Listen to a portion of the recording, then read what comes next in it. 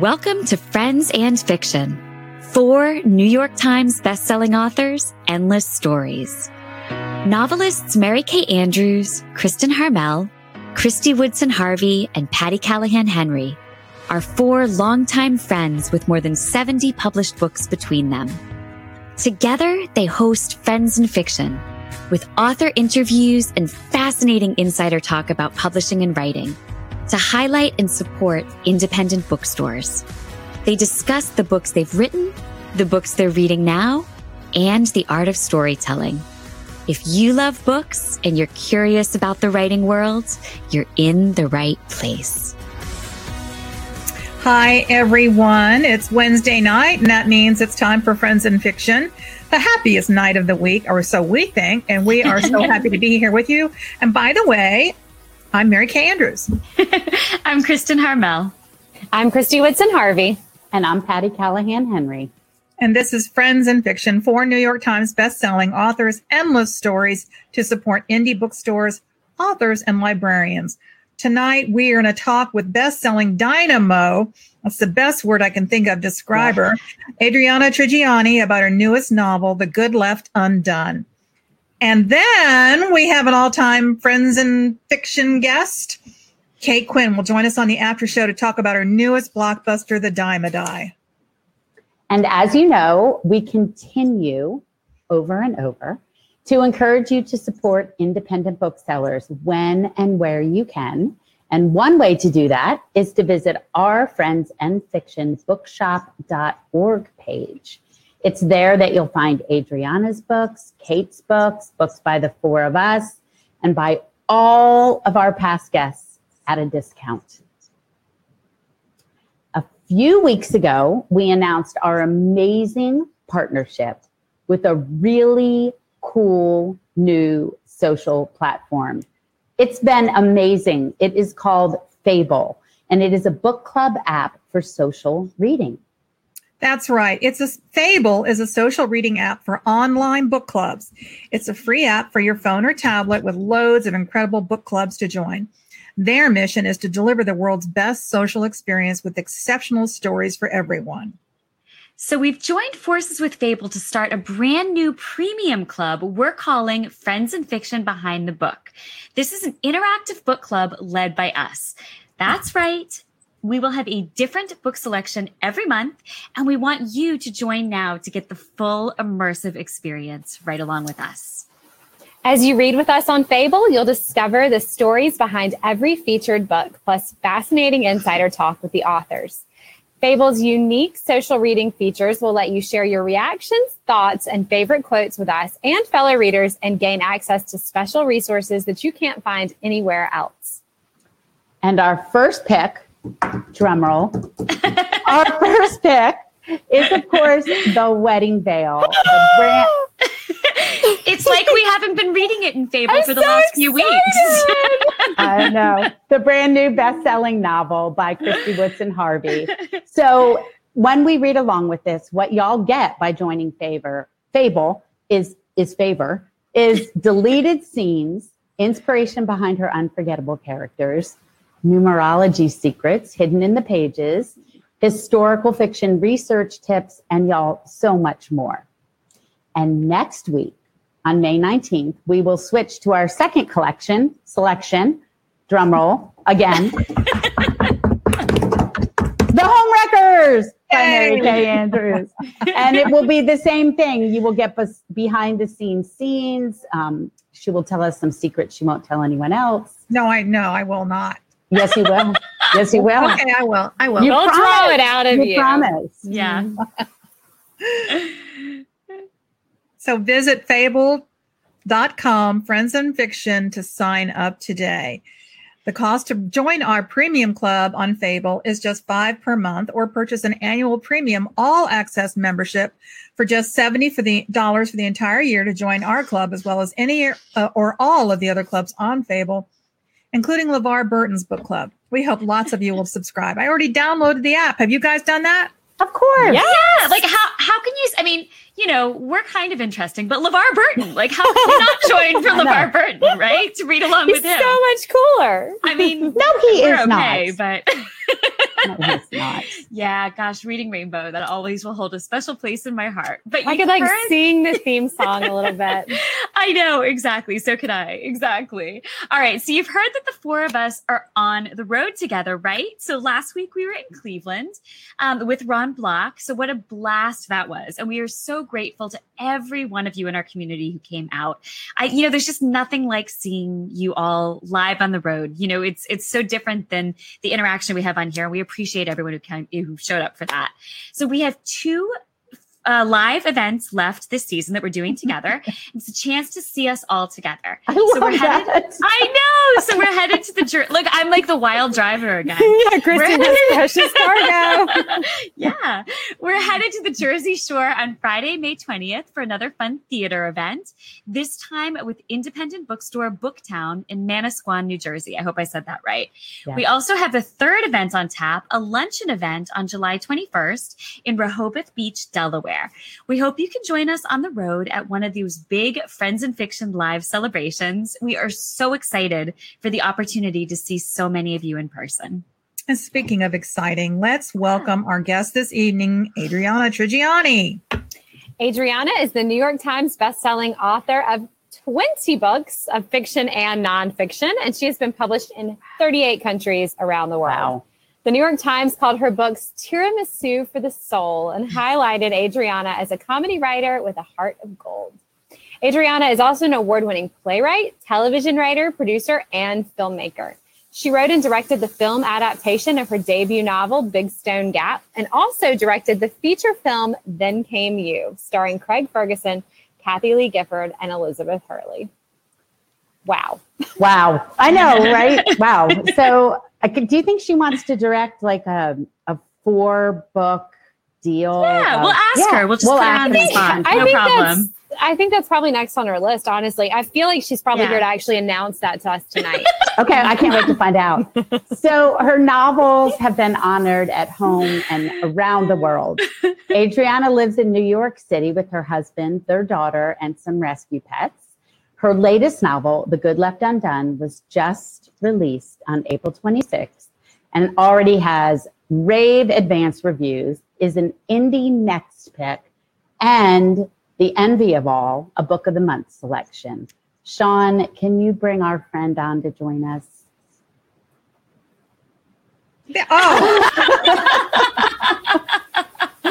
I love it. So great. Oh, so good. So good.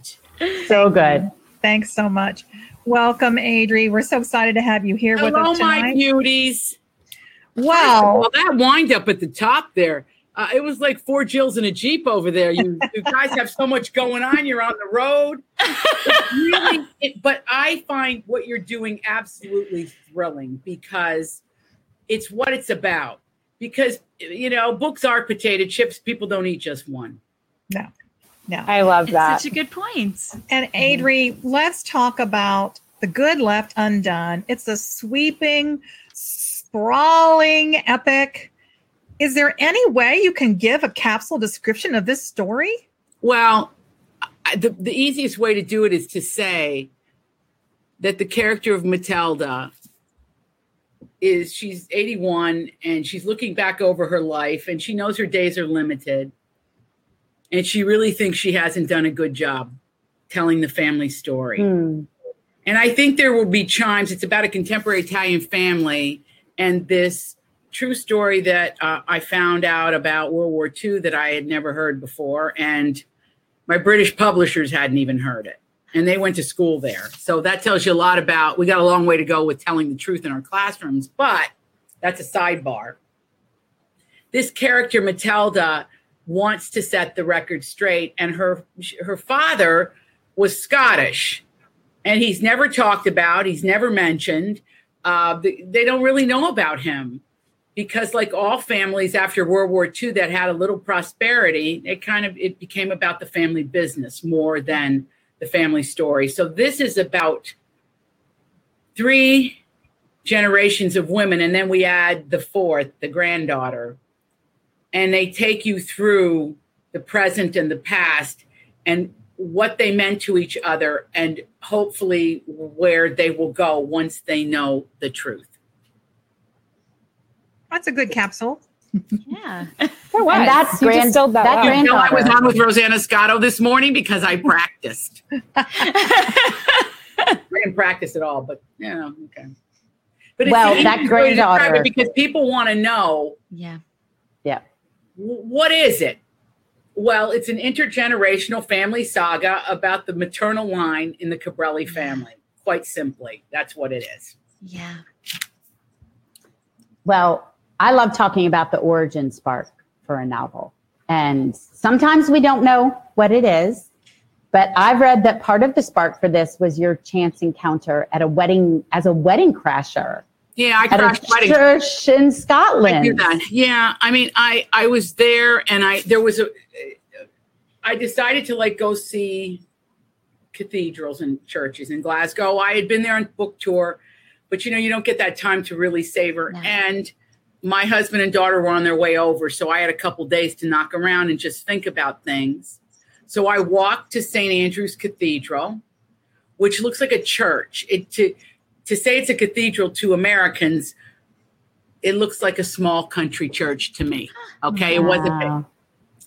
So I get there and I go, the first thing I think is okay, well, it's not very big. But when I got inside, it was absolutely gorgeous. The marble and the simple. And there was a wedding going on, and I love a wedding, and I am a crasher. I don't go to the reception. I only go to the church.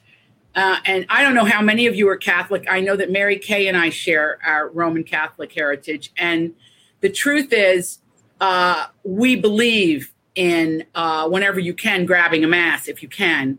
So I'm standing in the back of the church, and this is 2018, the spring, and I realize as I'm, involved in the mass, that every song that this bride chose, my mother had chosen to be played at her funeral. Oh, So they were uplifting songs, but chill. so I'm sobbing. And I would tell you this about if anybody's married to a man of Scottish descent, they hate when we cry. And I saw this guy in his kilt just inch away. And I almost want to say to him, hey, you in the kilt, really? But he inched away from me. I thought, who cares? I'll never see him again. So I waited until the end and I went outside. He went out first. Then I went out and kind of stood back on the street and took pictures because there's a wedding in the movie. So I'm kind of killing two birds with one stone. And the way they do weddings, and this will matter a lot to Kristen and Christy, and I also think it will matter to Patty. The way they do weddings, it was reminiscent to me of the orchestrations, the operas. You too, Mary Kay, but you're more like, I don't know.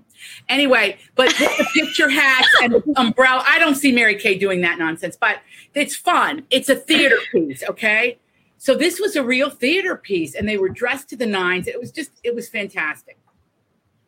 Then, the crowd's starting to disperse a little bit. The bride's getting her picture made with her family and stuff. Her veil and everything's going. I'm getting all that. And a man behind me says, who are you? Oh. And I turned, and it was the priest. And I said, oh, Father, I'm just a tourist. He said, no, who are you? What's your name? And I told him my name, and he said, you're Italian. And I said, yes, I am an Italian-American. He said, then you need to go see that garden. So I turned to look back at the bride to go back to say something to and poof, he was gone. He was gone. It was like magic. It's like, okay, this is my mother playing tricks on me. Took some more pictures. Then I went over to the garden gate. Now, keep in mind that when I write a novel, I don't know how you ladies do it. I know a little bit because I've talked to Patty and Mary Kay about how they do it. I don't know how you guys do it. But mine are 25, 30 years in the making usually. Some of them are when I took notebooks and talked to my grandmother. Everything I write is family. That's all I write. That's all I write. Don't even come my way if you're not interested in that. So when I get to the garden, I couldn't figure out what it was. I'm by myself. I'm not the swiftest. I see these modern mirrored shards of glass. There's a little marker that says it was built by this Roman architect, a woman. So I thought, oh, that's interesting. Took a picture so that I'd have it, like I could look her up. There was a stream coming down the middle. But what I decided to do, it was April, so it was not in bloom yet. And the gates propped open, sort of like they were going to come in there and clean it up for the summer or spring. Mm-hmm. So I walked around the edge of it. The little stream was going and everything. And I found the purpose of the garden. There was a plinth on the wall. And it said, in memory of the Italian Scots who perished on the Arandora Star, July 2nd, 1940. Oh, wow. Now, I knew that Mussolini had declared war on England the month before because, how did I know these dates? Because I had talked to, it'll come back to me, about the war dates.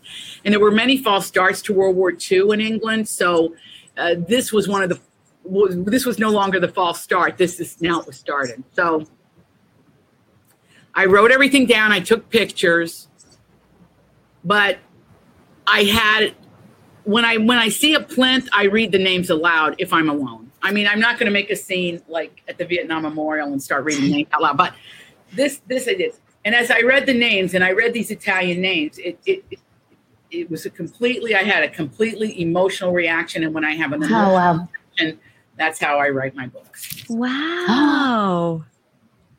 Oh, that's amazing. At first, it was supposed to only be about this family business of Italian gem cutters that was 3 generations. And I went to the Vatican, and there's a whole story involved with that.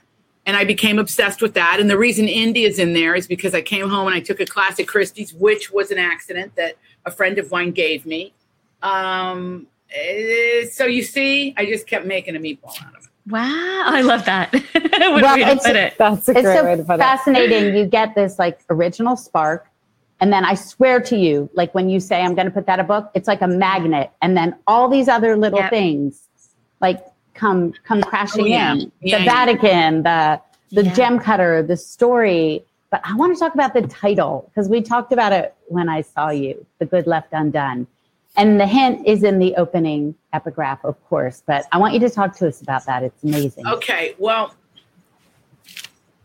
I come from a working class family and people that really, on both sides of my family, Italian on both sides, and from different parts of Italy. I have a Venetian grandmother.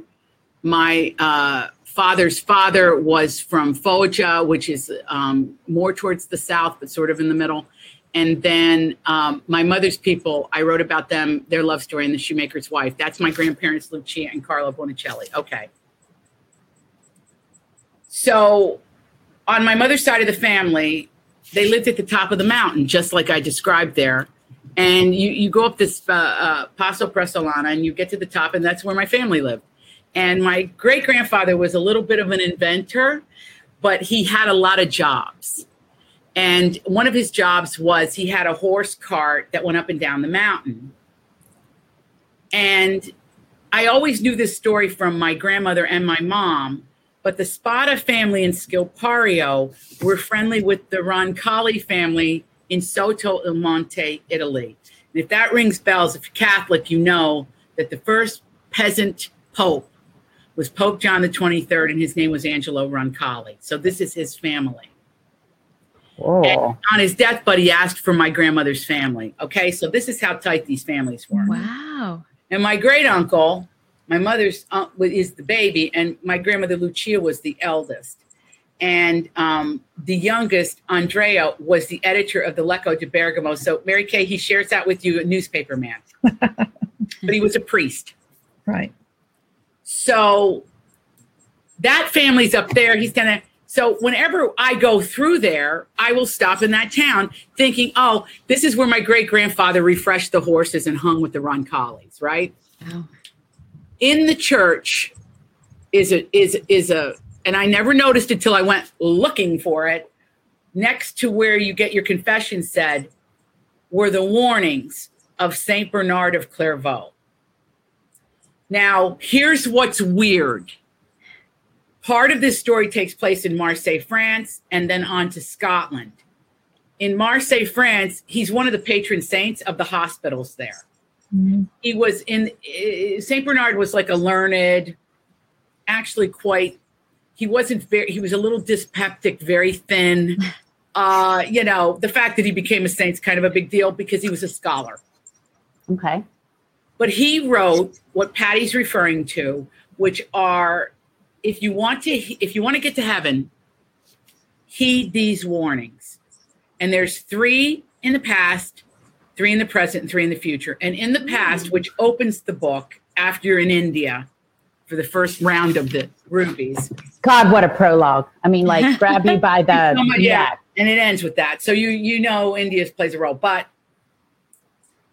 the 3 things of the past, heed these warnings if you want to get to heaven. You must contemplate these things.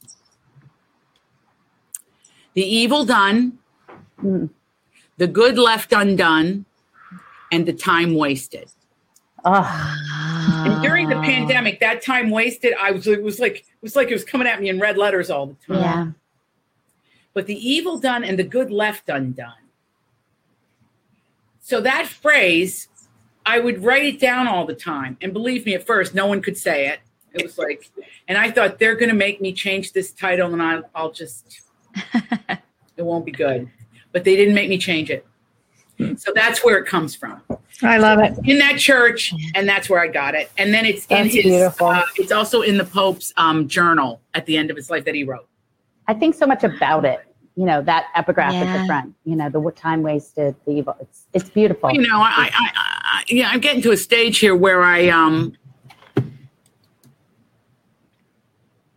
love every single book I've written. I don't know what's happening here. This is my mother. It's like it's like a god, it's like a god out here. I think that. Hey, Andrea Hahn, can you close the shade? I'm getting a sunburn in here. So anyway, and then could you get me some dinner? Could you put that for me? You know what I have upstairs? I have some cauliflower. I'll get it for you. Anyway, you know how that goes. Okay, now it's good. Okay, good. Thank you so much. That's all. Right there is good.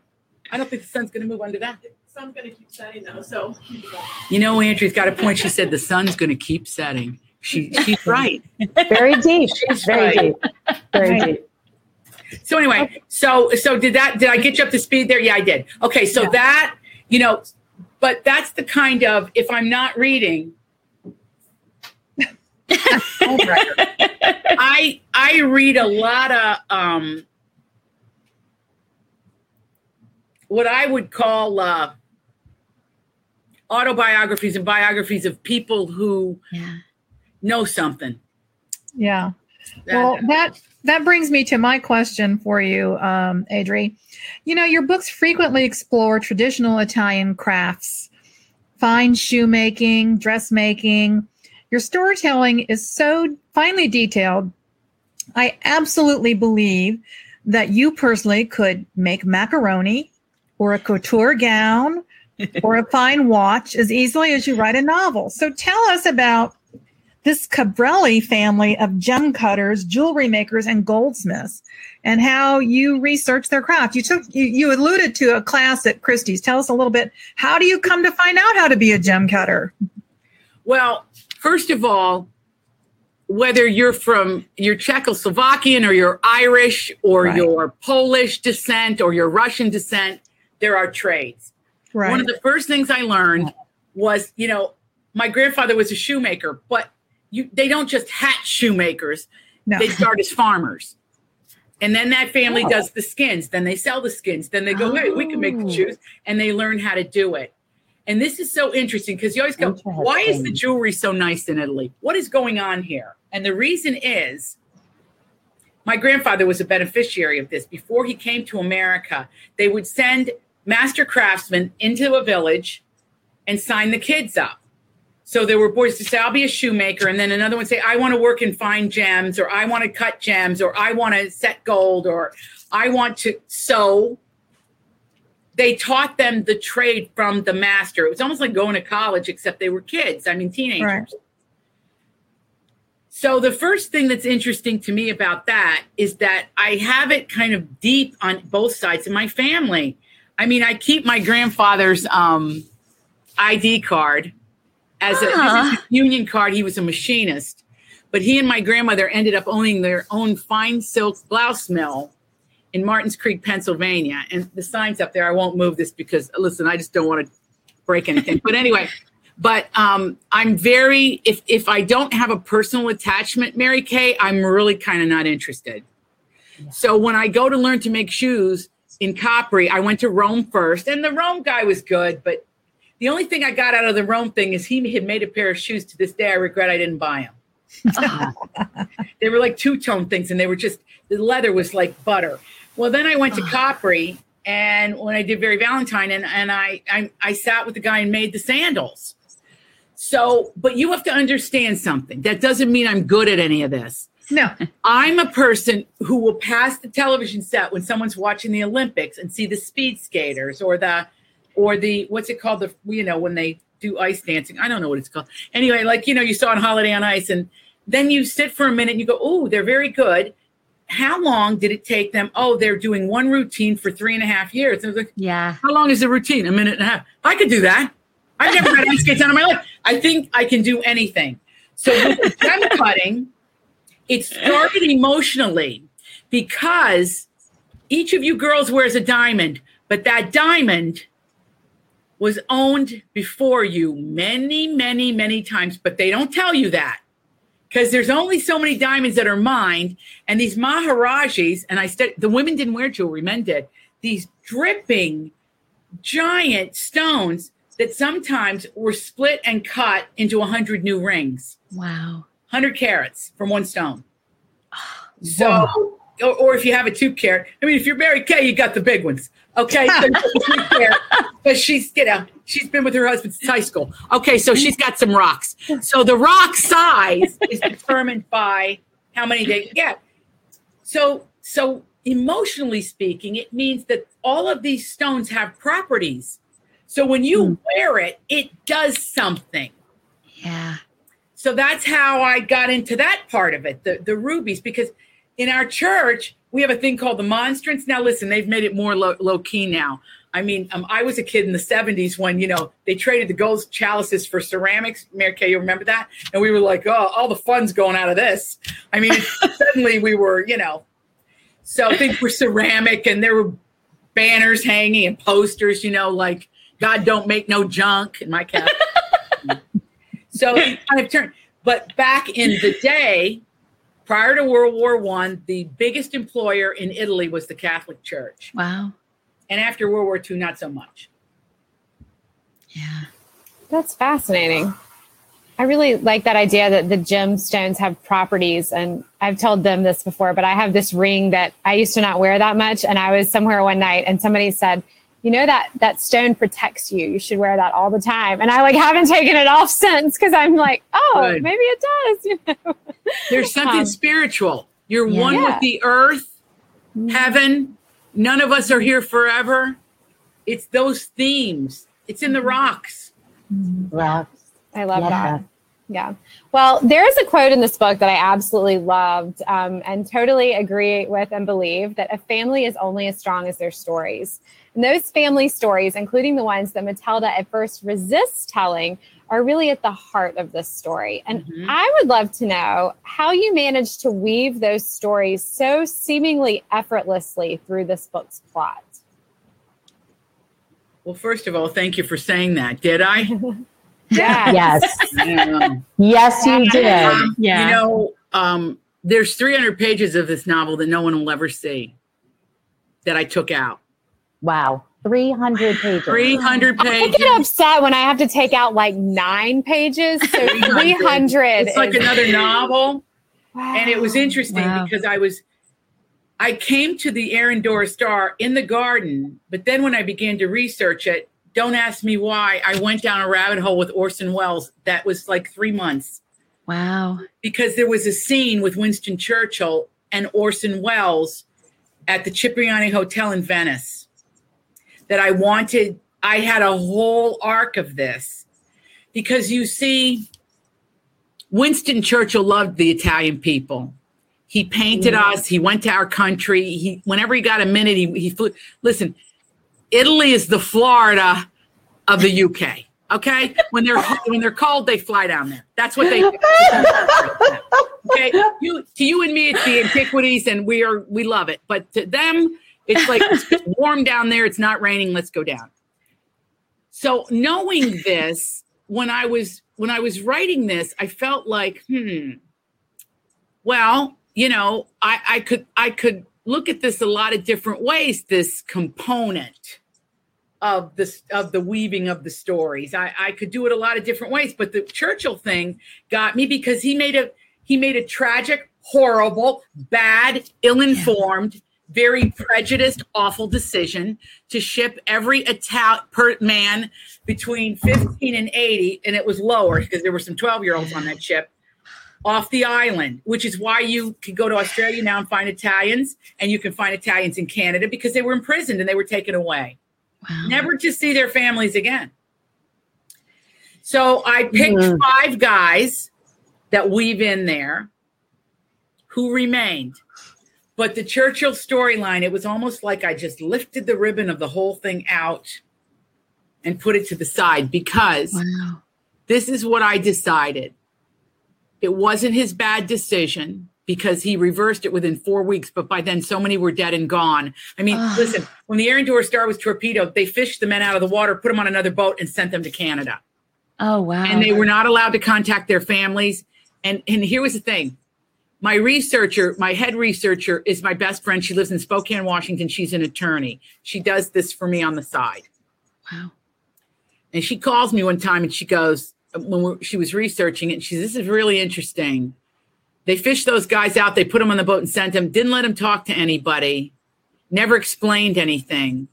And she said, every newspaper article that I could find doesn't tell the truth. They're all lies. It's all propaganda. So the power of propaganda is huge. And we're living through it now. We know what we're talking about there.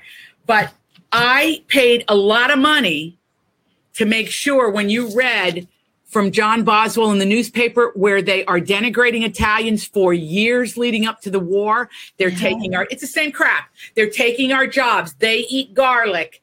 They're beetle browed. The same thing that we say about I'm not going to include us in this because it's nonsense, but the way immigrants are treated now, no methodology, no welcoming. When my people came and had babies, now my grandmother and grandfather, when they came, they didn't have kids, but people that had children were given milk at Ellis Island. Yeah. It was a different welcoming. Of course, they were looking at them too because they were a workforce that they were shoring up. Doesn't matter. Still treated them better than we treat our immigrants now. Right. And then you hear this kind of chatter about, the right way and the wrong way. In this book, it tells you the tale of the immigrant, that you never know when they're going to knock on that door and say, get out. And it's true of the Speranza storyline, of the Jewish gem cutter, Romeo Speranza, and his wife, Agnese, the Ethiopian immigrant, which, by the way, is based on a true story. He took over the farm. Of course, I'm talking to the folks who are like, who are these people? You'll find out when you read it. But the idea here is that if I wanted to spotlight what I felt was the most important aspect of this maternal storyline, Winston Churchill had to go. I bet it hurt, though. That hurts. Oh, it's such a hard decision to have to make when you've gone down that rabbit hole and you've gotten attached to the storylines. But you're right. You have to pick and choose or it's going to end up being, 1,000 pages long and meandering. Nobody wants to read that. Oh, man. That's not even me. Though. Right. Same. Yes, I know what you mean. So, Adriana, you wear so many hats, all strictly made in Italy, I presume, or made by your own hand after an hour and a half. How sharp is that? Yes, it's a Borsellino. No, I'm kidding. So you're a novelist, you're a cookbook author, you're a children's book author, you're a filmmaker, you're an entrepreneur, you're an educator, and you're the creator and host of Adriana Inc., which is, of course, your hugely popular online web show that I'm sure our audience is very familiar with. I know that all of these pieces feed each other, but how do you manage to juggle? Well, okay, 2 questions, actually. How do you manage to juggle all of this? But how do they feed each other? How do the different areas of your career help grow each other and ultimately make you a better, stronger storyteller? Okay. First thing is, Kristen, in my house, there's no labels. Okay. When I'm a playwright, I'm a playwright. I'm working in the theater. When I'm making a movie, I'm a director. I'm directing. Yep. But always the river upon which it all sails is the writing, which you ladies do. So you understand this. So the river. I'm a playwright. I'm a playwright. So really, I come from the theater. So I'm interested in the making of the story. I'm interested in the dramatization of a story. Now, this is kind of interesting. So I'll share this with you. When I moved to New York, kind of some magical things happened. Now, I didn't make any money, and I was living in a boarding house. None of that mattered to me. But I said to myself, and this is like the 1980s. This is like 84 to 90 were my big years. Okay, I get here and I'm like landed, and I get a Broadway show and I'm trashed. I get something, but I'm getting things and I'm working through it. And then I got work in television, mostly because I didn't even know what it was. I was not interested in TV as a kid. The only show I watched was Waltons, and it was about a poor family in Appalachia, which rang true for me. And 7 kids, and we were 7 kids, and we'd call it, we do the whole John Boy routine at bedtime and all that when we were little, and it was all very funny.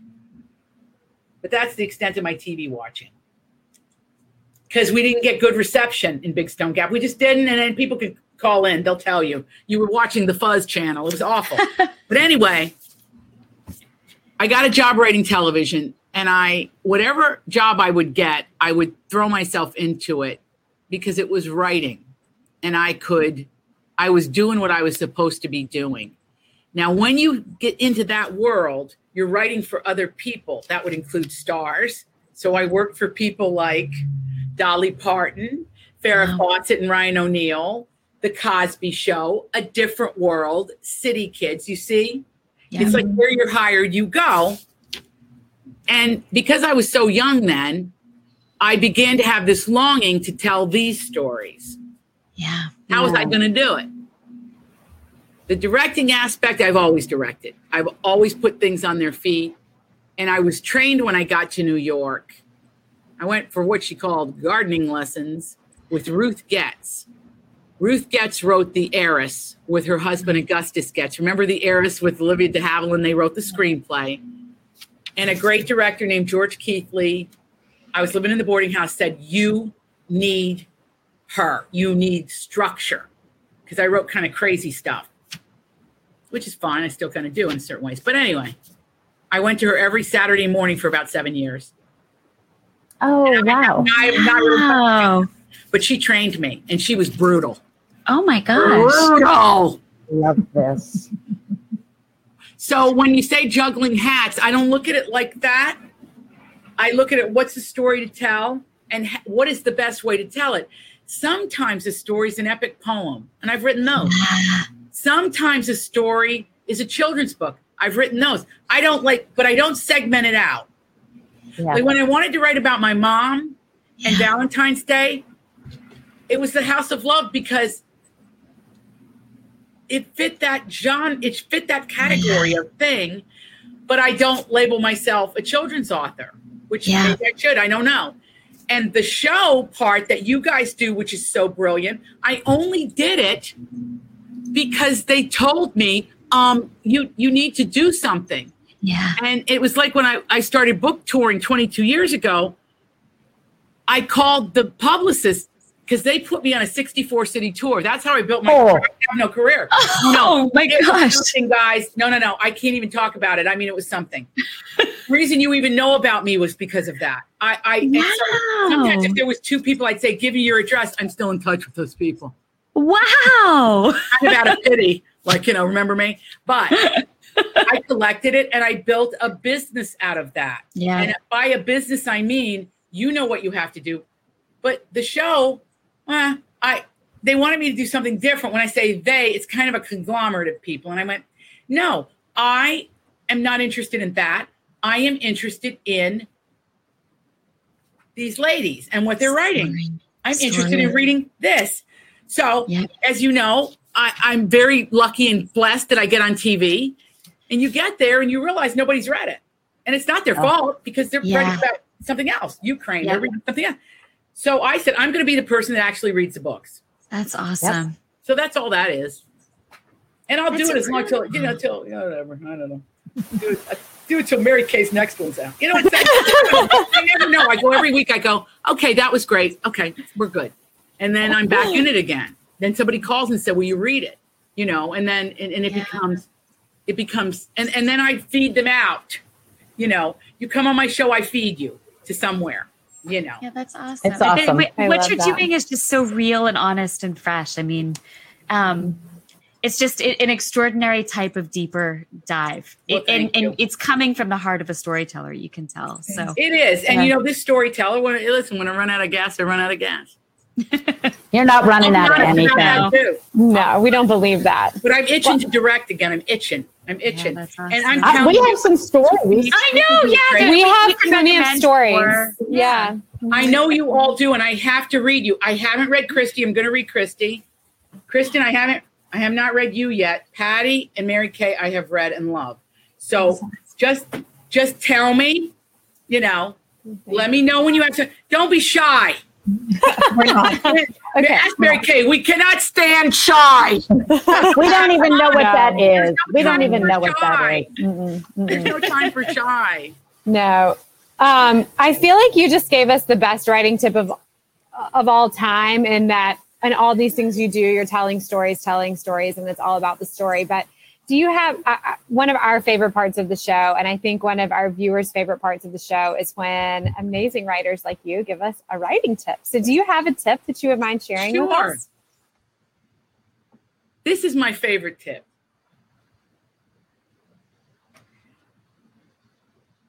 And I'm going to split it into two parts. The first is you have to have a place in your home, and I don't care if it's a closet, that's yours. You cannot share that space because nobody else, I don't know why laundry is a theme, wanted to do the laundry. Nobody went in there. So I live in an old brownstone, and at the top lived Michael Patrick King, and there was a, Lucia's now 19, but she was a baby. She was just born.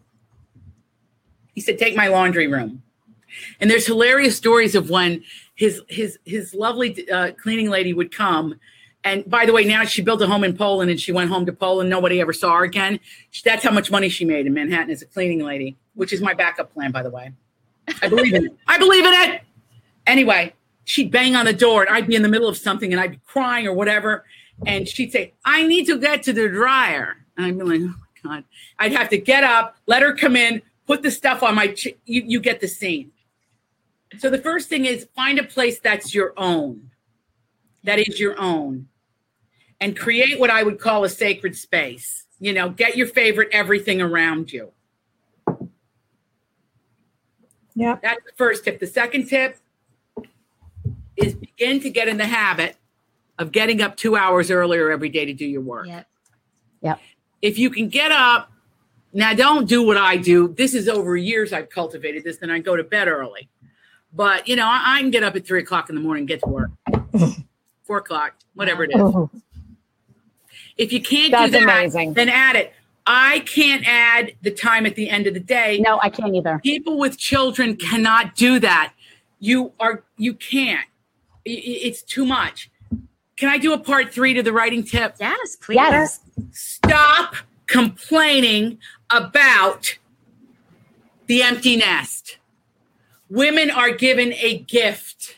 Oh my gosh. When the children are raised. And I don't want to hear that you don't think you look. There are all remedies if you don't like the way you look. There's all kinds of remedies if you don't like your clothes. Get other ones. There's all kinds of remedies if your husband's boring. Pick it up a notch. I don't want to hear any complaining. These are the years where you are pulling with you this wagon of experience, these stories that need to be told. Stop and don't believe it's all misogyny, all of it. It's all ways to hold us back. And I say this about this book. They go, oh, the women. Well, when half of history is women and we're nowhere to be found, we got to work hard to get us in there. Yep. Okay. I think that was 4 tips. You just gave us a life tip. I was a life tip. I'm like taking notes over here. Right. Yeah. Quite seriously, the world needs your stories. Right. They have to have them. And you say, why, Adriana? Well, why do you think we're here? Yeah. We picked up the thread. Well, there's no limit on how many threads there are in that gorgeous tapestry of humanity. No limit. Right. It's like love. There's not enough. So to that end, make your writing a priority. Carve out a sacred space. get up 2 hours earlier in the morning. And what was my fourth one? It was a good Do one. not complain. Stop about the empty nest, It's a bad etc. word. But stop complaining. Stop your distance. Use. All right. Adri, if you wouldn't mind sticking around for a few more minutes, we have so much more to talk about. But now we have a few reminders. We were wondering if you've bought your coffee from Charleston Coffee Roasters yet. We all have. Everyone in the Friends and Fiction community gets 20% off all bagged coffee on their website with the code COFFEEWITHFRIENDS. It's good stuff. So don't forget the fabulous book and coffee bundles that CCR has on offer as well. They're books signed by us and paired with the roast and grind of your choice. What could be better? Also, be sure to enter our monthly giveaway. We are picking 3 winners, one in March, April, and May. So you've got this last chance this month to win a 3-month Coffee of the Month Club subscription, which is a $90 value. Get in it to win it using the entry form shared on our social media and in our newsletter. And good luck. I want that. I know. I love their coffee. By the way, I had it this morning. God. So good. We're going to send you some, Adriana. Yes. We're going to send you some. Well, listen, you don't have to send it. Let me buy it. 20% off. I'm in. Okay, deal. All right. I'll order it tonight. You know what I gave up for Lent, and I'm bereft. I gave up home shopping, and it almost killed me. I kept saying, when is Easter? Oh my gosh. When I do my thing. Oh my gosh. That's how I unwind. So I'll get the coffee tonight. That'll be my treat. Mary Kay posted the funniest video. When I'm in a bad mood, I watch it. And it is a girl miming some Irish comedian saying that the reason they put St. Patrick's Day where it is if you've given up alcohol for Lent, you need St. Patrick's Day in the middle of Lent. Because the Pope told you could drink. That's right. That is so funny. That's hilarious. Oh my gosh, you got to watch it. I'm telling you, it cheers me up every single time. All right, I'm here to remind all of you about our Writer's Block podcasts. We will always post links under announcements each time a new one drops. A new one drops every single Friday. This is the podcast look at our amazing schedule coming up. So this is our podcast that we do with Ron Block, and it's called the Writer's Block Podcast. Okay, first of all, the name Writer's Block is killing me, and I love Ron very much. Yeah, and that was my next line. He said to please tell you how much he loved you. I love him so much. Can I just ask a question? You ladies, when did you meet Ron? What's the first time you met him? Oh, gosh, I met him. I think I met him first. I don't know how long I've been going to Cleveland. Probably. Well, I met him when he was in the library in Jacksonville. That's how long I've known him. That's down there too. He was holding a spatula. He was doing a cooking demonstration during the Jacksonville. Yeah. Yeah, that's we were probably there at the same time, Adri. Yeah. You know, I think I met him at CEA. I bet we were, but you know, back when I did that, I fell asleep in the room. It was, oh my God. I just had a baby and I was pretending like I hadn't just had a baby. Oh. And I was dressed and I fell asleep sitting up. Oh my goodness. I remember those days. Days. Remember when you're on an airplane, when you had a kid and you'd fall asleep on the airplane and they go, you have to go now. We have to clean the plane. Where did everybody go? It's Mark. Anytime it was warm or quiet. Yeah. Mm-hmm. All right. Oh, yeah. Back to the podcast. On the last episode, Ron talked to our very own Mary Kay Andrews about her new novel, The Homewreckers. And this week, Ron and I talked to Jennifer Saint and Natalie Haynes about mythology brought to life. Both of them have books out reimagining mythology. Ariadne, Electra, Pandora's Box. So it's so exciting to talk to them. You know how I am about those myths. So exciting. Well, we know a lot of you have been participating in our very first Friends in Fiction Reading Challenge. And this month for May, we are encouraging you to dive into a beach read. And if you're looking for a way to keep track of those books and your other reading, we'd love to recommend our beautiful reading journal designed by us in conjunction with independent bookstore Oxford Exchange. So keep letting us know what you think. We love seeing the posts about what you're reading. We think that there might be a book that we hope a lot of you are reading for the May Challenge. It's getting ready to come out. What could that be? Anyway, we love seeing your posts. So let us know what you're reading. Okay. Also, the book club. We're not hanging out. If you're not hanging out with us in the Friends and Fiction official book club, you're missing out. The group, which is separate from us, is run by our friends Lisa Harrison and Brenda Gardner, is now more than 11,000 strong, y'all. So join them May 16th when they will be discussing When Ghosts Come Home by Wiley Cash. Oh, that's going to be such a good one. That's going to be good. Yeah, absolutely. And make sure to join us for our next episode of Friends and Fiction next Wednesday, right here at 7 p.m. And we will welcome Laura Dave, and Nancy Thayer will join us for the after show.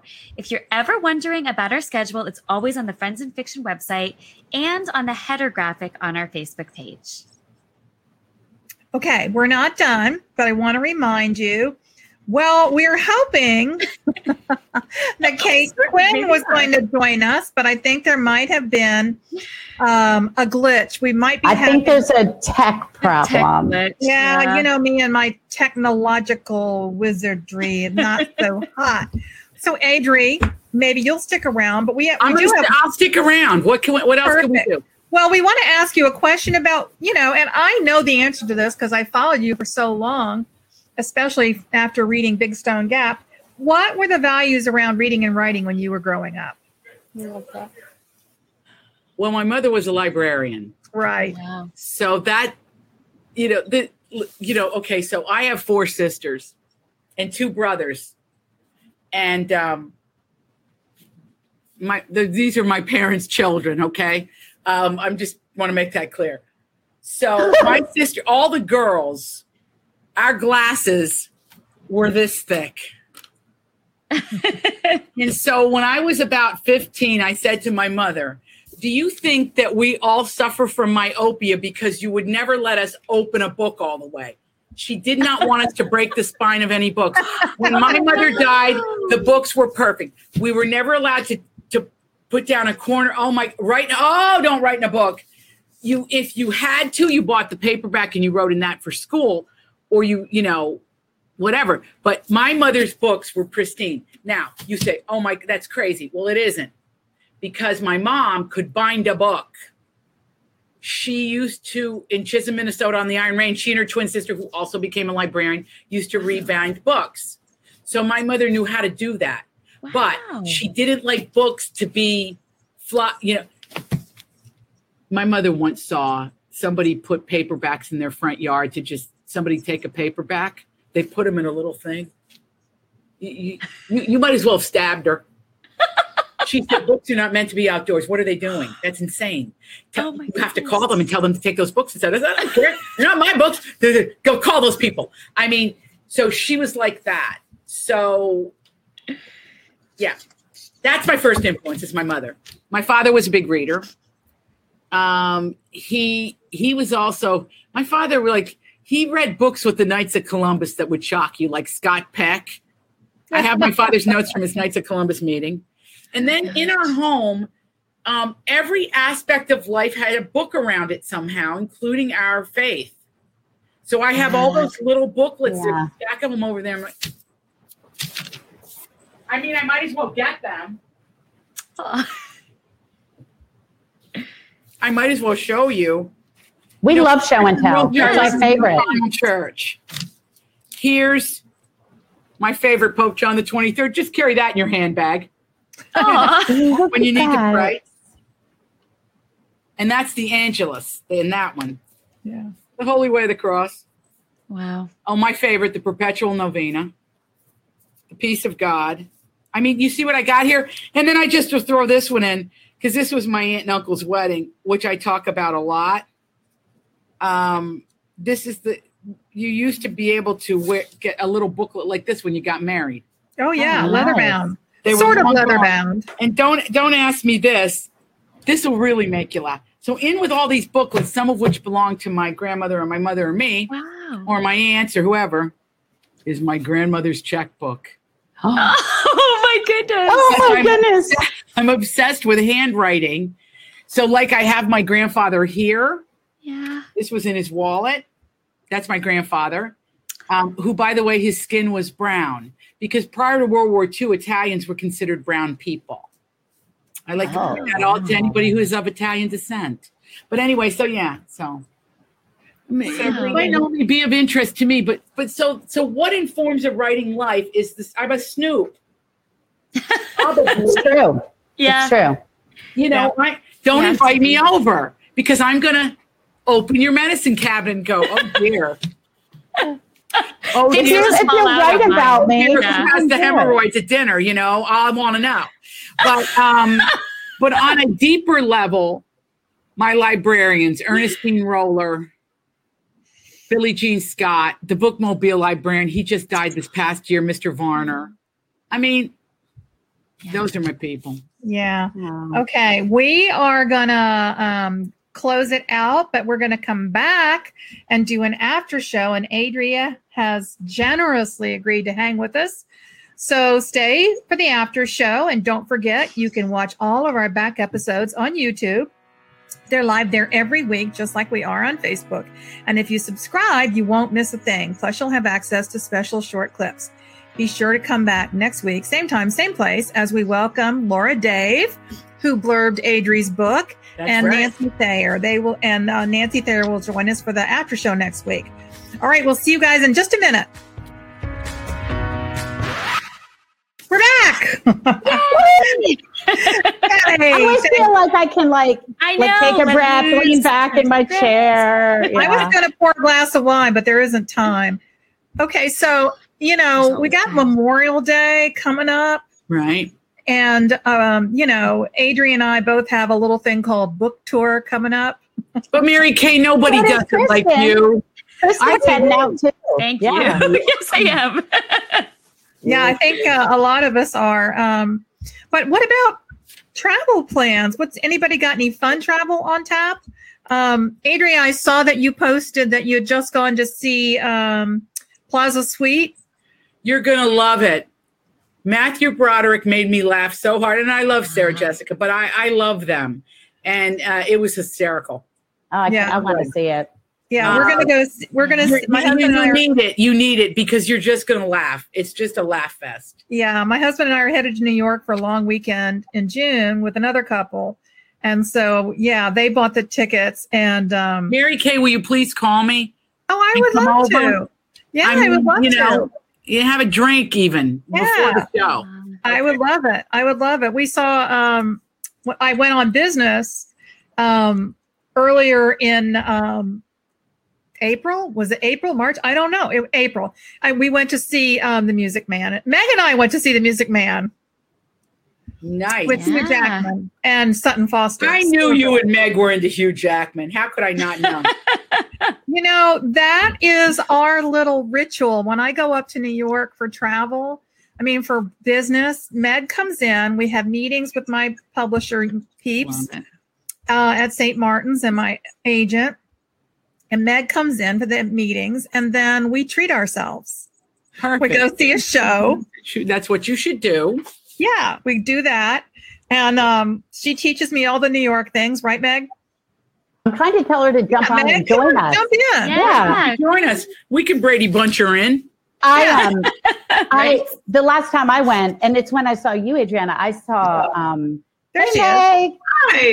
I saw Hadestown. Oh nice. My gosh. So good. But I'm dying to see Plaza Suite. So I want to see that yeah, too. me too. Yeah. He really made me laugh. It's hard. But I really howled during that to the point that they knew it was me. I had a mask on. I was like, oh my God, I'm laughing. I have a terrible laugh, but God, it was good. Yeah. That's awesome. Directed by John Benjamin Hickey. Oh, wow. Okay. He was in my Big Stone Gap movie. He played Theodore. Okay. Yeah, I like him. He's really cute. Yeah. Yeah, that's awesome. Okay, I'll have to catch that. Yeah. Anybody else going anywhere? I'm going to San Diego next weekend. It's work. I'm doing the Adventures by the Book things, but good. But can I just say that flying across the country and then hearing yesterday that the masks are gone? Yeah. Bonus. The flying on the planes. I don't think I'm going to go without a mask on the plane. I'm same. I'll absolutely wear it. Yeah. I was never very impressed with the way they cleaned airplanes in the first place. I'm sorry, my cleaning aspect is coming out again, but most of the time, my cologne is bleach. Okay, I like to clean. So I hear you. But like, just to take it off to eat or drink or whatever, like you're not so panicked as you were. You know, they're not going to come yell at you or kick you off the plane or something. I've had enough friends just get it vaxxed and boosted. That it's everywhere again. Yep. Yes. Oh, I'm still going to be careful. It's just like one less, like stress in case you don't have it or you forget or you drink or eat or scratch your nose. You don't have to wear a beekeeper suit and a diaper anymore when you go across the country. You can go to the bathroom again. Exactly. Okay. Exactly. I mean, the adult diaper business went through the roof. Because nobody wanted to go in that bathroom. Yes. Yep. When you go in that bathroom, first of all, I like to relax when I travel. I don't want to go in and clean it, then then clean it before I leave, right? Yeah. So true. You do a little hanky on the way in. Kristen, are you guys just going to go repeatedly to Disney World? I mean, that's the general plan. No, we're going to Boston. We're going to Rhode Island. Fun. A little bit of travel, but yes, probably also repeatedly Disney World. Adriana, I have a 6-year-old and we live in Orlando. So. Oh, fun. I'll be over there. Are you kidding? I would have pitched a tent there and stayed. We essentially have. Yeah. It's a wonderful thing, but I'm just going to say this. Motherhood is a temp job. Oh my gosh, I love that. They grow up, true, and they leave.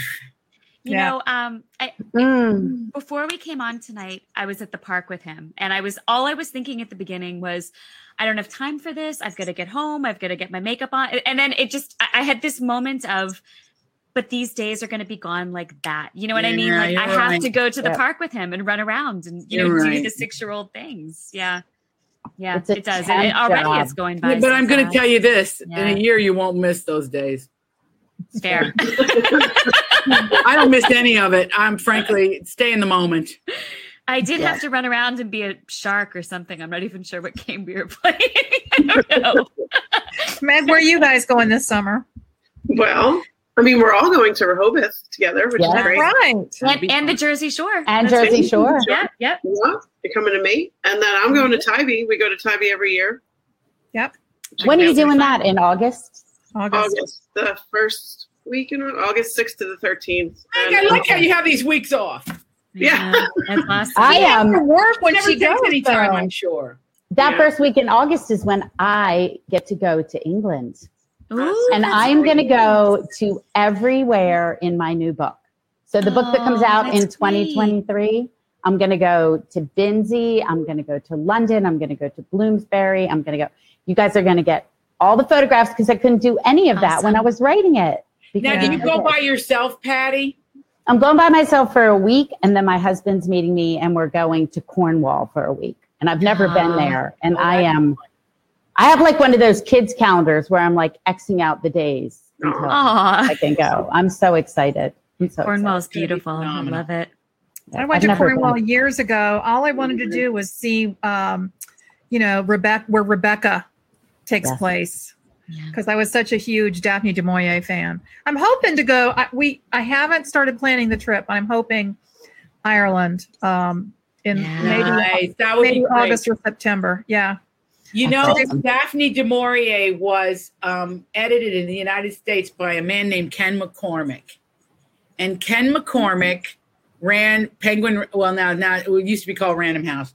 He ran Random House. He was the cheese. He was the president and the editor, and he edited her. Wow. And I knew his wife. I know his wife. She's alive and well and with us. This is a crazy story. My daughter in her class had his granddaughter. Now you go, what are you talking about? Well, he was born in 1903, Ken McCormick, but his wife was much younger. Okay. So she had a son my age who was the dad in the class. And this little girl comes up to me and says, my grandfather was Ken McCormick. I said, from Random House? And she said, yeah. I said, how's it your grandfather? And then her mother explained it, right? Okay, well, I told a long-winded story because she sent me to read his papers that are unpublished. And he talks about editing her. Oh, wow. Not have to edit her. Everything was perfect. Wow. Oh my Wow. goodness. Just like all of our books, I'm sure. Well, Not First mine. draft, perfect. I think yeah. there's something about, there's something about that old way of working when you turned it in and you had typed it yourself. Yeah. Yeah. That's a good point. That's true. She had a fascinating life. Manderley, the estate that she is a fictional estate, but she, when her husband was in the war years, they lived at this estate. They rented it for years and years and years. And then the people who owned it, and she was, I read that she was obsessed with this house in Cornwall. And then the owner said, well, you have to get out because, we're going to take it back over after, I don't know how many years, at least 10 years. And she was crushed and heartbroken. And they would go back and squat. She would go back and squat in that house. No. Yes. Wow. I've got to go find that house when I'm there. The British are like that. You can just knock on a door and say, I want to see your house. And they have to let you in because they get some tax rebate or something. Well, you can't get it. I will tell you that you cannot get into this. You cannot get in to see that estate. It's pretty well, it's secluded and they are not welcoming, but that's my bit of, bit of Daphne du Maurier. They film Poldark there. They have all the King Arthur stuff. Right. They have that amazing castle. Right. They have, I'd love to hike. They have all these hikes, but I cannot wait to see it. Did you know Daphne du Maurier wrote The Birds? No. Yes. Really? Yes, the short story. She wrote the short story, The Birds, that Hitchcock made the movie from. I did not know that. No, me neither. That's a good piece of trivia. That is some lint in your limp trap tonight. I have. That is some good lint. That was good lint. Thanks for sharing that, lint. Okay, you guys, we have to get off because my blood alcohol level is dangerously low. I'm sipping water here. What does it come to? What's the world come to tonight? No. Oh, Adriana, we are so excited about your book, and thank you, my It's an amazing Congratulations, Adriana. We love it. So And nice now to we meet have- you. Now I'm going to go down that rabbit hole of the Britallions. And I know. No, I didn't know. Yeah. Now we know. That's a whole other show. Anyway, thanks everybody for being with us tonight. We'll see you next week. See you next week. Thank you. Thank you for tuning in. You can join us every week on Facebook or YouTube, where our live show airs on Wednesday nights at 7 p.m. Eastern Time. Also, subscribe to our podcast and follow us on Instagram. We're so glad you're here. Produced by Audavita Studios. Connect your voice to the world.